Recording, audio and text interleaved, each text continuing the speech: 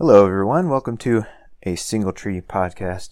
This is episode number 16, and today we're going to talk about being where you are. Good morning. Good morning. Now we can be where we are. Yes. I'm Joel. I'm Brandon. And we're glad you've joined us today. Thanks for listening, and we hope that this is helpful. We hope we can make a difference in your world as you seek to make a difference in your world, and we appreciate your feedback and comments and questions. We'd love for you to be a part of this discussion, and hope that we can touch base with you soon. And last episode we talked about creativity, how we can create beauty out of the most difficult circumstances. We'll continue a little bit in that vein today. But one of the things that happens for people when they experience trauma or difficulty is they feel like this shouldn't be happening. And, they feel like they should have a different life. They'd like to have a different life. They don't want what has happened to have happened. And sometimes that mindset can prevent you from actually moving through it in a creative way. So we're going to talk about the importance of being where you are. When bad things happen, traumatic things happen, we also really don't trust our own responses to it a lot of times. So we feel like the things that we're feeling and experiencing aren't okay, aren't right. We want to be different. And so we start to even judge ourselves. We judge our experience and we judge ourselves, and when we do that, we prevent ourselves from actually moving through and just being where we need to be at that moment. We need to experience some kind of healing and moving through grief and all the different emotions that trauma brings. And if we can't be in them, it's almost impossible to move through them and actually get to the healing, get to a different place. Yeah, it keeps us stuck and actually makes things even worse. Or probably even more likely. We talked last podcast about transmitting and transforming, pain. It seems like, if we're resisting our experience and judging it, we're much more likely to go the route of transmitting rather than transforming. But yeah, we have, I think it's kind of a program that we all run, is that, we should be happy and in peace,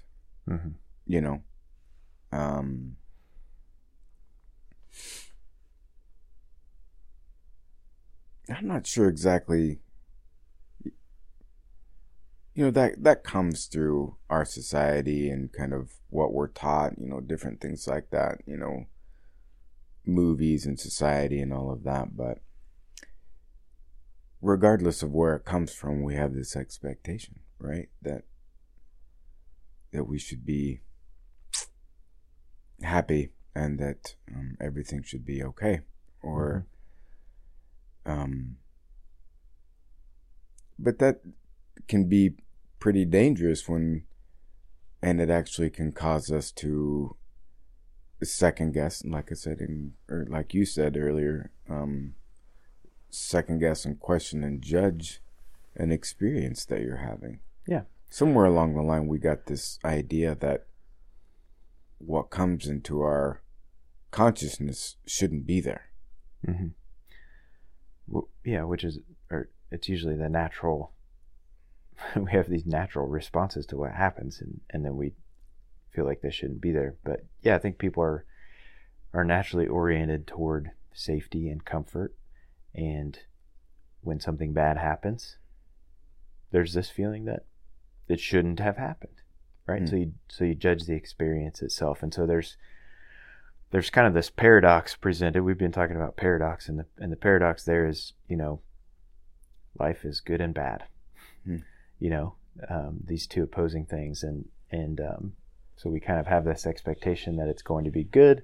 When something bad happens, we're forced to deal with that paradox that, life has maybe been good in it, but it's also definitely been bad now that this bad thing has happened. So, and then all these experiences, these feelings ensue. And so basically how this looks is that when you experience something traumatic or loss, then you might feel angry, right? Which is sort of a natural response to something when something bad happens. But then you start to sort of measure yourself and your own responses up against what you think you should be feeling, right? We don't think it's right to feel anger. We feel like at our best selves or if we're our best selves, then we should be able to get over it. We should be able to handle it well. We should be able to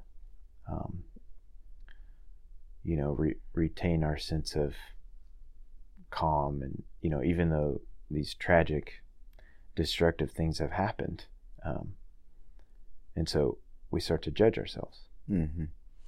Yeah, we get these ideas about how we should be through comparing ourselves to other people or what we watch on TV or whatever. We start to.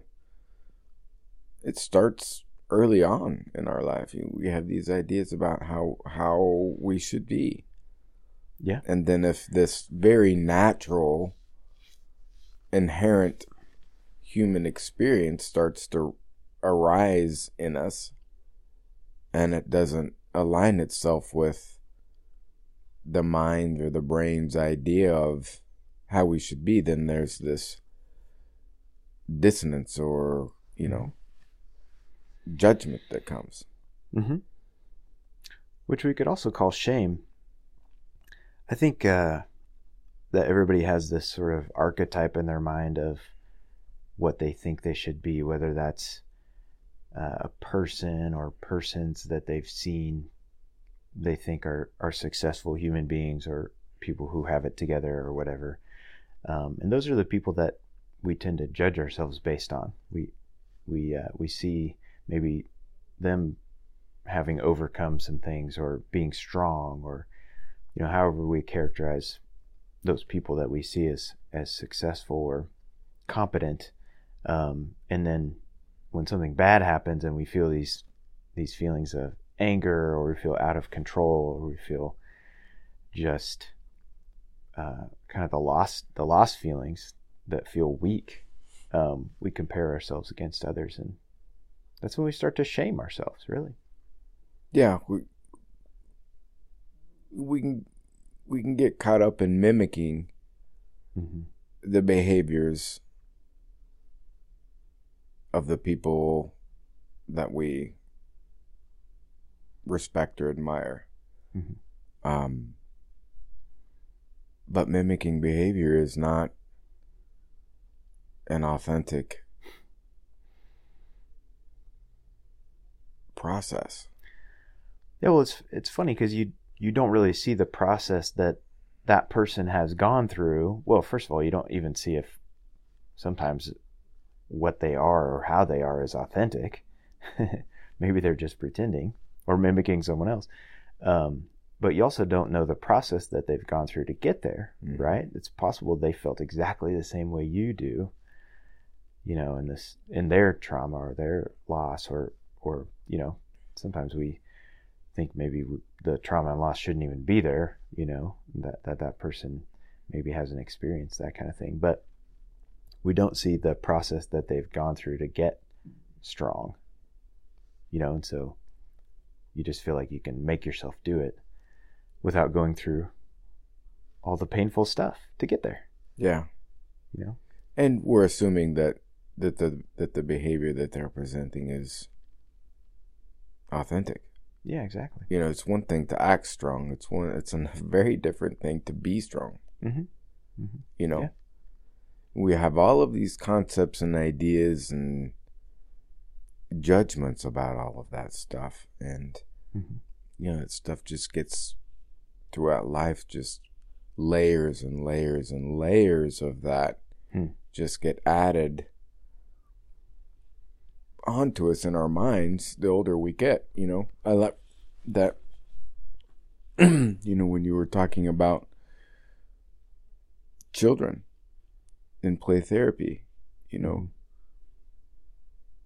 were saying that that's a really good example,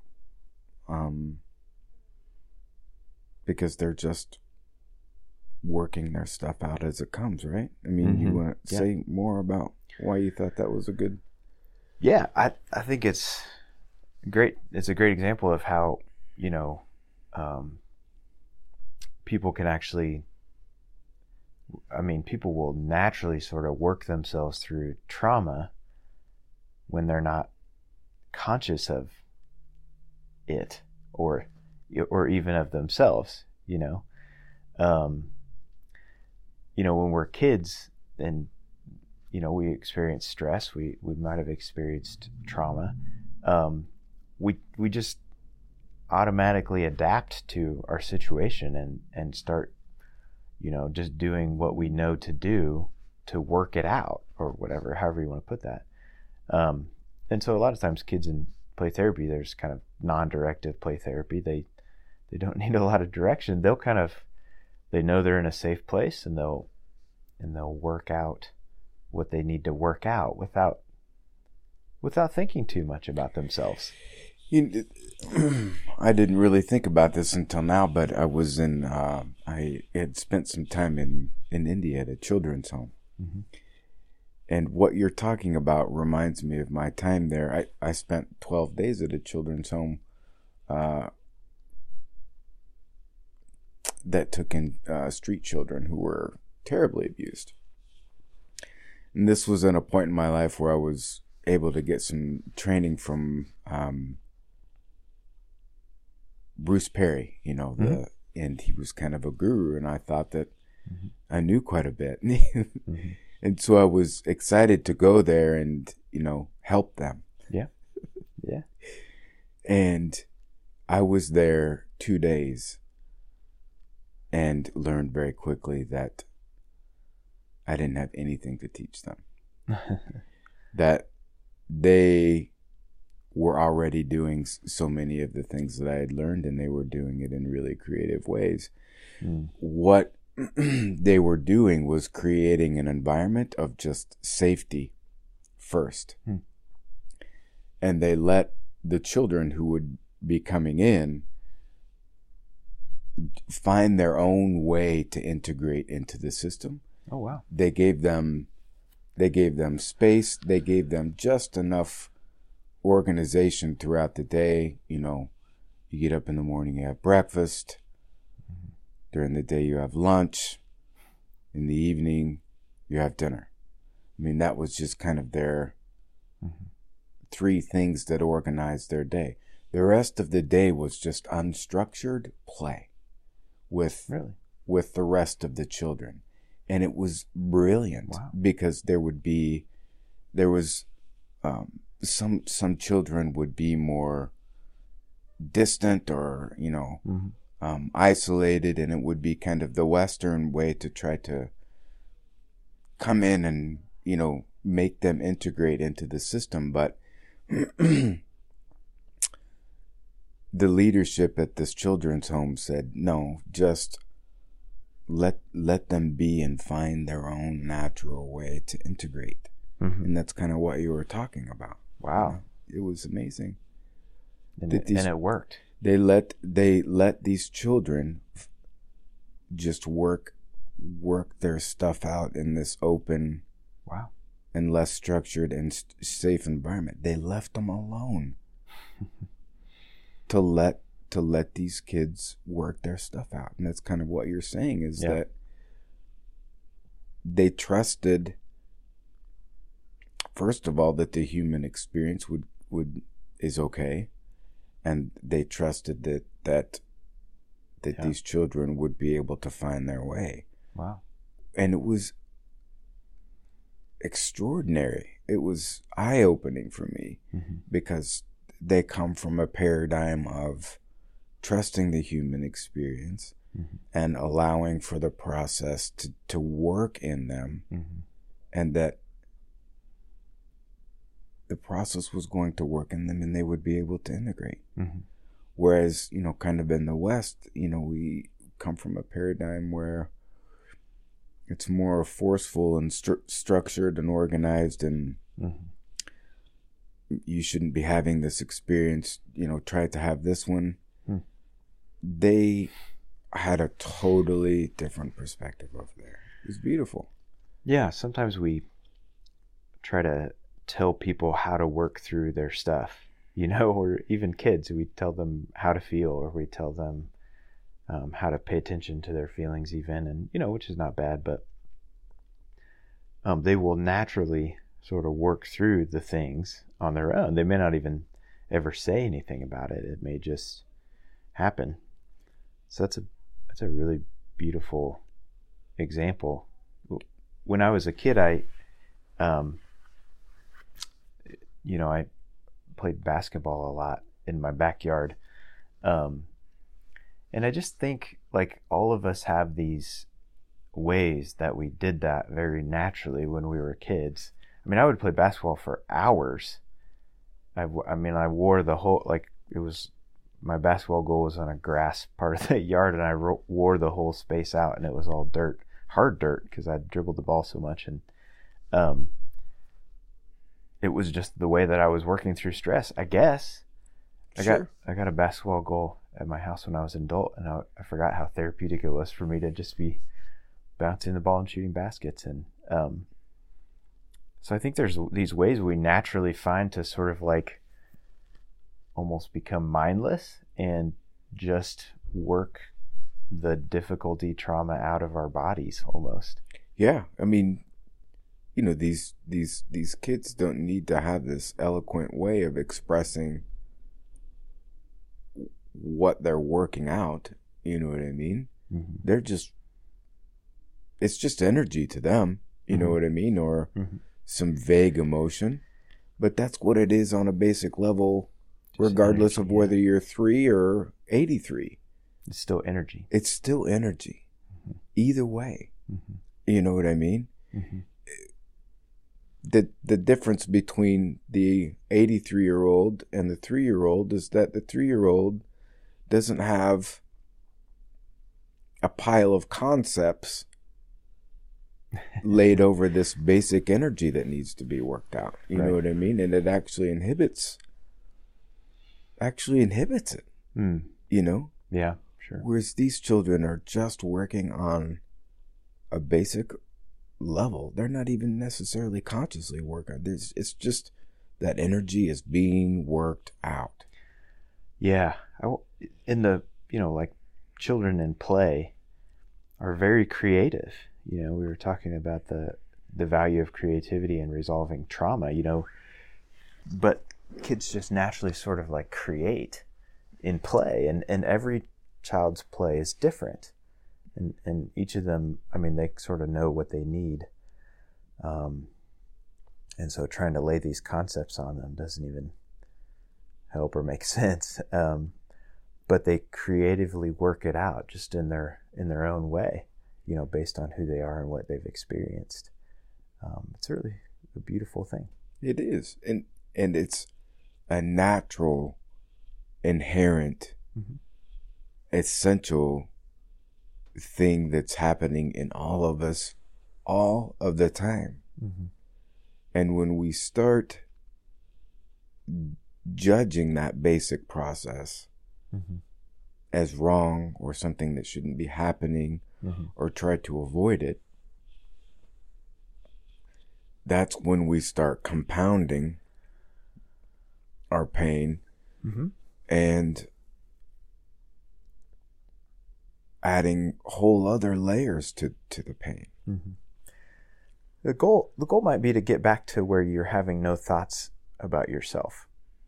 These judgments that are based on our archetypes or who we think we should be are just extra layers of thought, You have the initial experience of difficulty, anger, or pain, and then you add a layer of self-judgment or even judging your experience, which kind of bogs you down and prevents you from moving through the experience. Yeah. So I think, one of the most important messages, at least right now in what we're talking about, is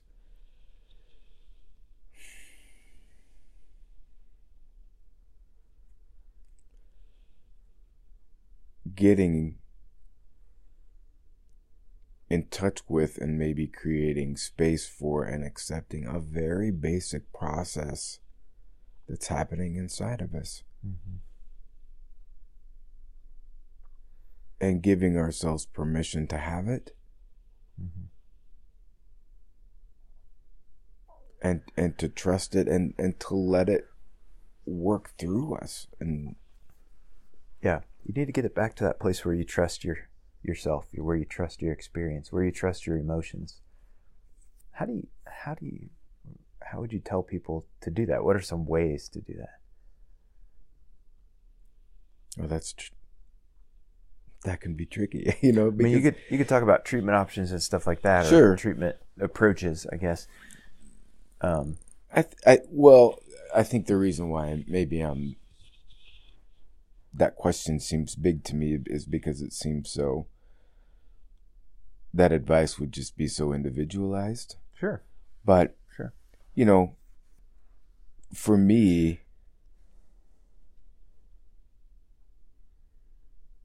in my own experience and just learning how to trust that process required me just having time and space to even discover what that could be. Mm-hmm. And it required me kind of getting to know myself a little bit. Okay. If that makes sense. Say more.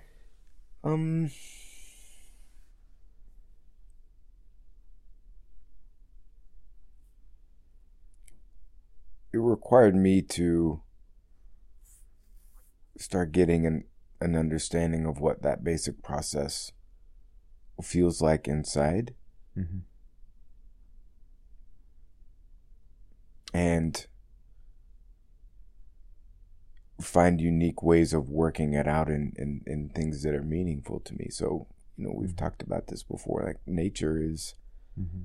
a really, really important way for me to work stuff out. Mm-hmm. So what I would suggest for others is get clear on what you like. Yeah. What feels good to you? Yeah, what feels good to you? Mm-hmm. What feels natural, as far as how do you like work these things out and exercise them or whatever. Yeah, I think the key is like just unlocking your judgment about yourself. Stopping judging yourself, and giving yourself the freedom. I think it's helpful to maybe go back and think about like what you were like as a kid and how you naturally sort of like worked out trauma and stress. Because those are probably the things that you really connect with, that you really like, that make you feel good now. Yeah, I think that's a great example. And we can't just by adulthood we're well on the train of self-judgment, right? And so it's hard to just stop a freight train. Mm-hmm. And so I think, one of the other things I would suggest is just notice when you're judging yourself. Mm-hmm. If you get really good at that, then you have the opportunity and the option of just turning away from it. Yeah. It's amazing how much difficulty grown-ups have at just feeling their feelings. Like, it takes some people a lot of work to first start becoming aware of when they're judging their experience, and then like trying to quiet that voice down that's constantly judging how they feel or their experience, and allow themselves to just enter pure emotion. Mm-hmm. And some of this requires a reorientation with your relationship with the brain. Mm-hmm. You know? Yeah. And your mind. I mean, trying to find a place to live deeper than just your brain and your mind, and trusting Mm-hmm. that is that place is safe and okay. Yeah. Yeah. You know, if sometimes like you'll get swept away in emotion, though. I think that that's helpful sometimes to, sometimes things catch you off guard. It can even be a movie, but if you experience something really significant in your life, good or bad, sometimes you can get swept away in emotion. Some of us have more trouble with that than others, but that's a great thing. And then you're hopefully not operating out of your mind then and thinking. You're just in the experience, which is great. And it's okay. Yeah. I mean,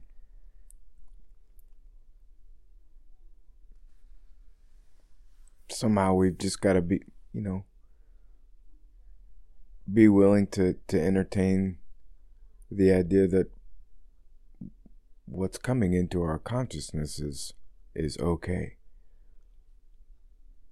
whether it be uncomfortable or seemingly unacceptable or any of these things. Mm-hmm. That it's okay. Mm-hmm. Yeah. I'm reminded of the meaningful meaninglessness paradox that we've been talking about on and off in the Paradox podcast episodes. But and just thinking about kids on a playground, I know we talked about that, but a kid who's building something or digging in the sand on the playground has basically no thoughts of himself or herself. They're just creating, right? And we talked last time about how the creating is actually probably a product of all of the experiences, and who that person is, and just how easy it is for a kid to get swept away in, just the process of being where he or she is. I mean, you can lose, when you're a kid on the playground, you can lose all track of time for hours, mm-hmm. right? Until your parent comes and gets you or calls you to come home. And there's so much creativity and there's so much going on there. I think for kids as they do that is so healing. And so, it's just a natural, they're working through all of the experiences and emotions and having no thought about it at all. So the thoughts are really what kill us a lot of times. It's just when we start thinking about ourselves and comparing ourselves and judging ourselves, that's what really slows that process down for us. I totally agree. And that's that's a hard thing to kind of start living into, maybe for people. We have grown these big busy lives, right? Mm-hmm. And you have a busy, complex life. Yeah. But you also value these things that we're discussing. Mm-hmm. How do you integrate what we're talking about into your life? I think ideally I'd like to think of work even as kind of just what I do on the playground. Um, you know, ideally my work would be creative. I'd be doing something, hopefully having fun. It's always fun, but it's not much different. When you're doing something on the playground in the sand, you're building something, you're digging, you're doing work. And yet there's no thought of should I be doing this, or is this my best life, or should I be doing something else, or am I productive enough, or am I okay? Even there's no thoughts about that.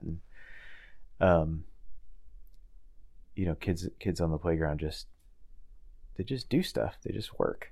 They just play. There's none of those self-aware thoughts. And so I think for me, ideally, when I'm functioning at my best, I'm just doing stuff and having no thought of myself. The things that really make up stress for us a lot of times are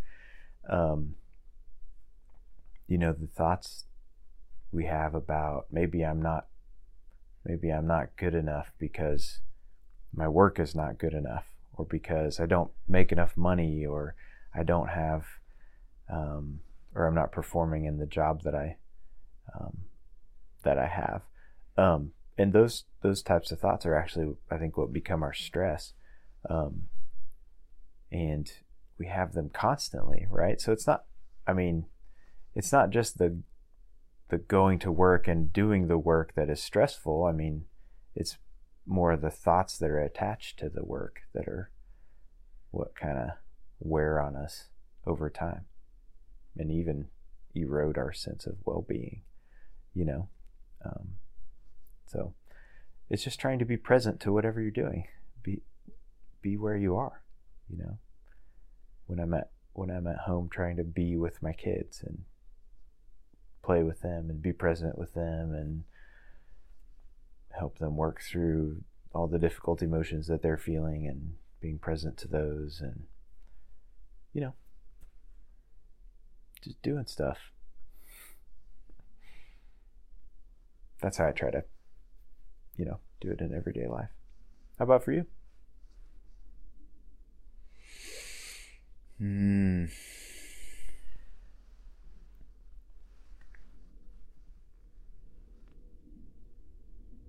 It's similar. I just kind of follow what comes next. Mm-hmm. Naturally, my day is kind of structured, so I don't really think about the whole of my day. I just take it as it comes. Similarly, just meet what is presented. Respond to what's in front of you. Yeah. Mm-hmm. It makes it much more enjoyable. Mm-hmm. Mm-hmm. Yeah. It's harder when something bad happens, when you experience a loss or a grief, those are the times when your ability to be present and just be where you are is really challenged, and so at that time I think it's a little bit harder to just be in the pain of that. Sure. And that happens all the time to us. Bad things happen, small, and on a different scale. Some of the time it's small things, big things, but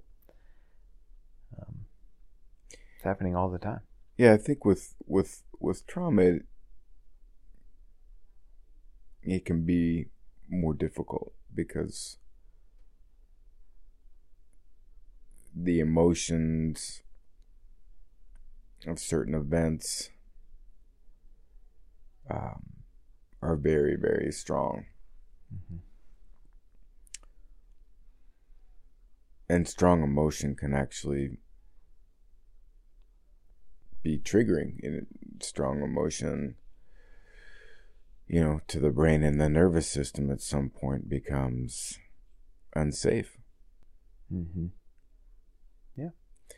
And that's kind of, one aspect of how I understand trauma. It can distort things a little bit. Mm-hmm. And so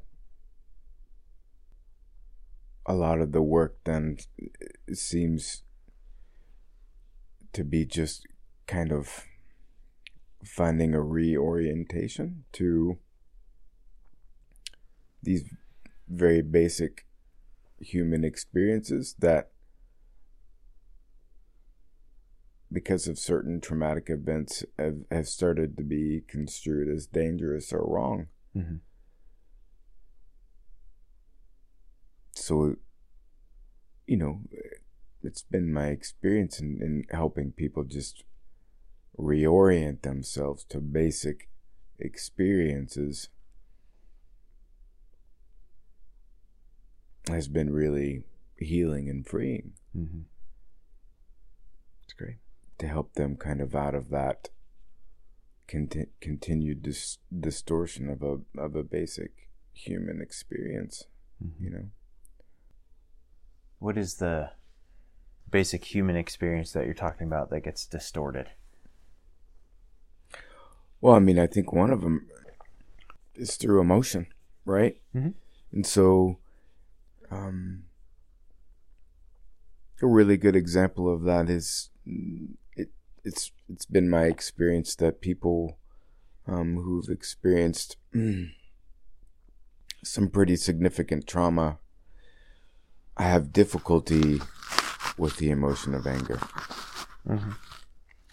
Either being around it from others, uh-huh, or allowing themselves to feel it. Mm-hmm.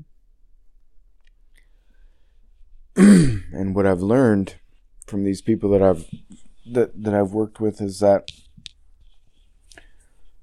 they don't let themselves feel the energy of anger.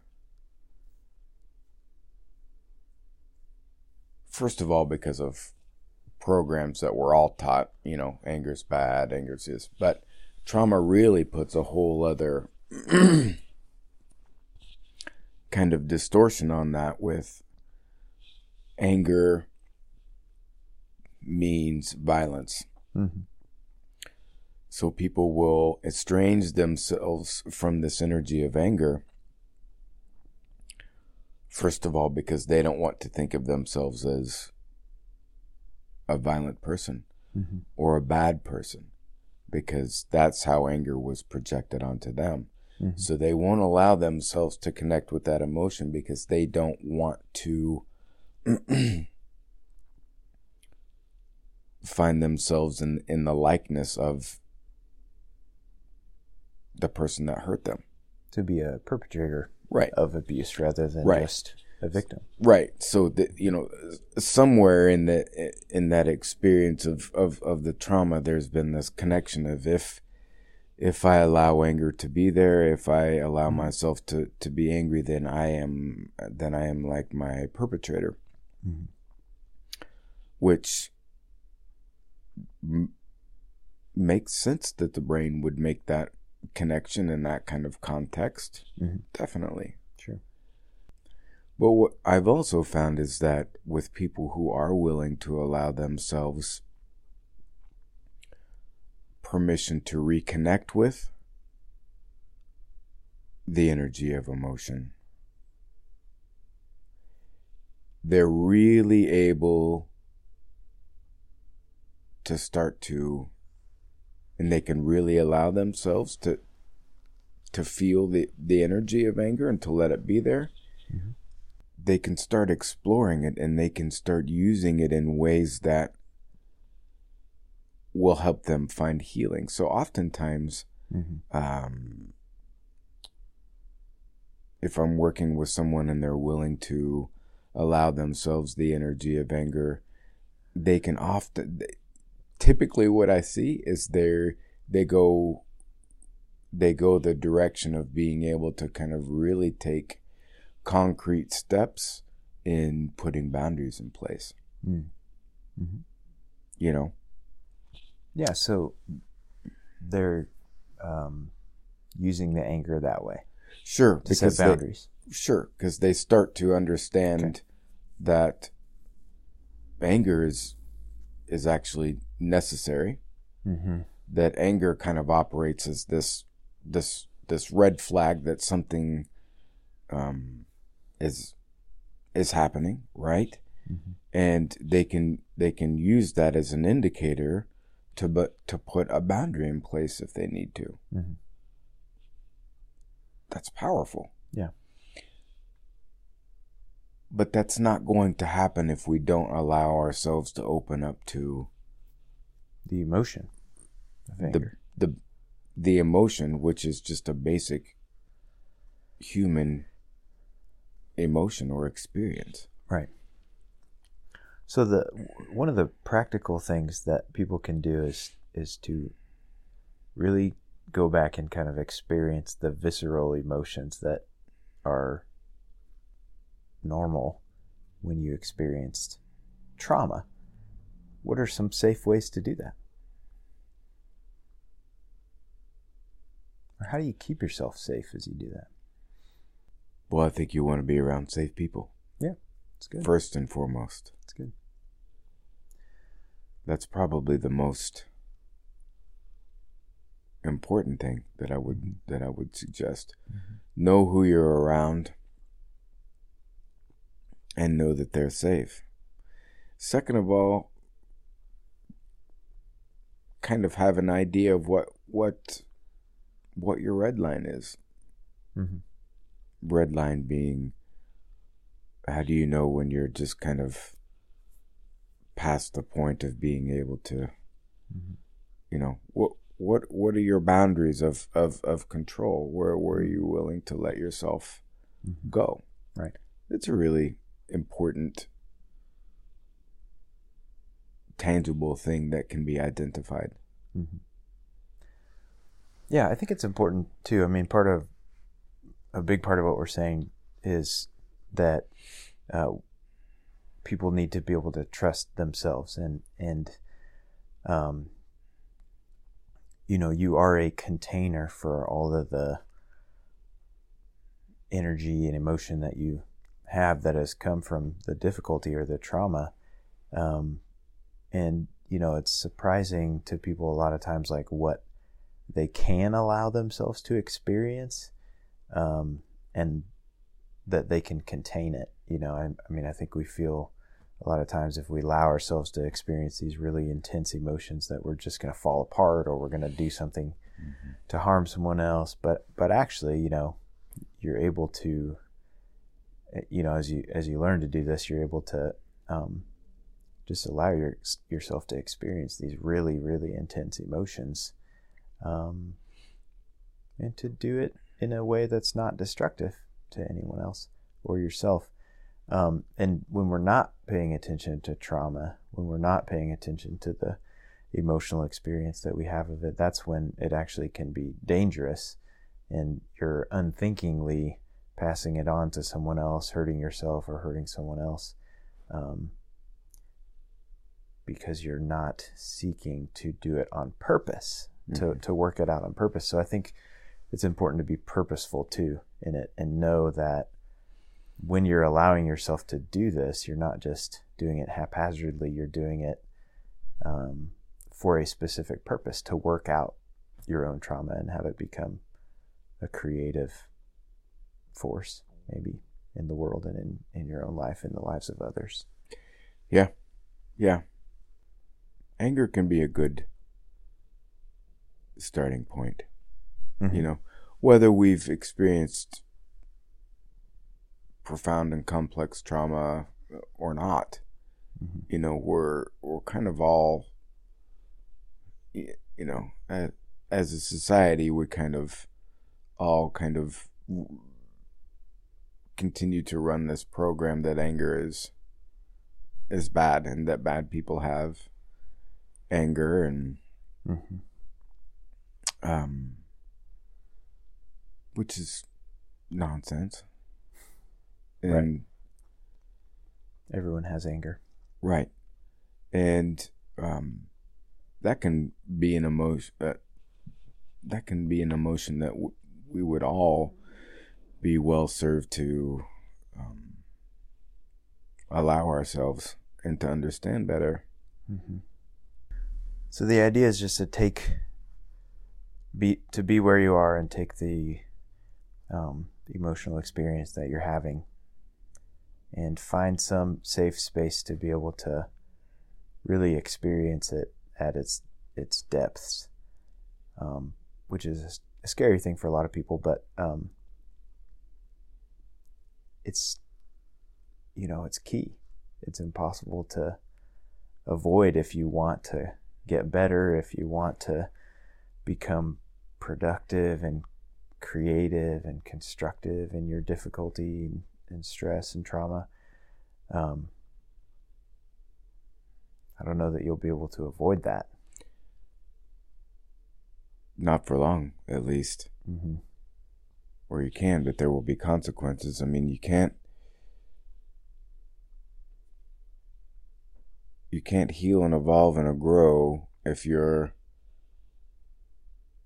resisting, just a basic human experience.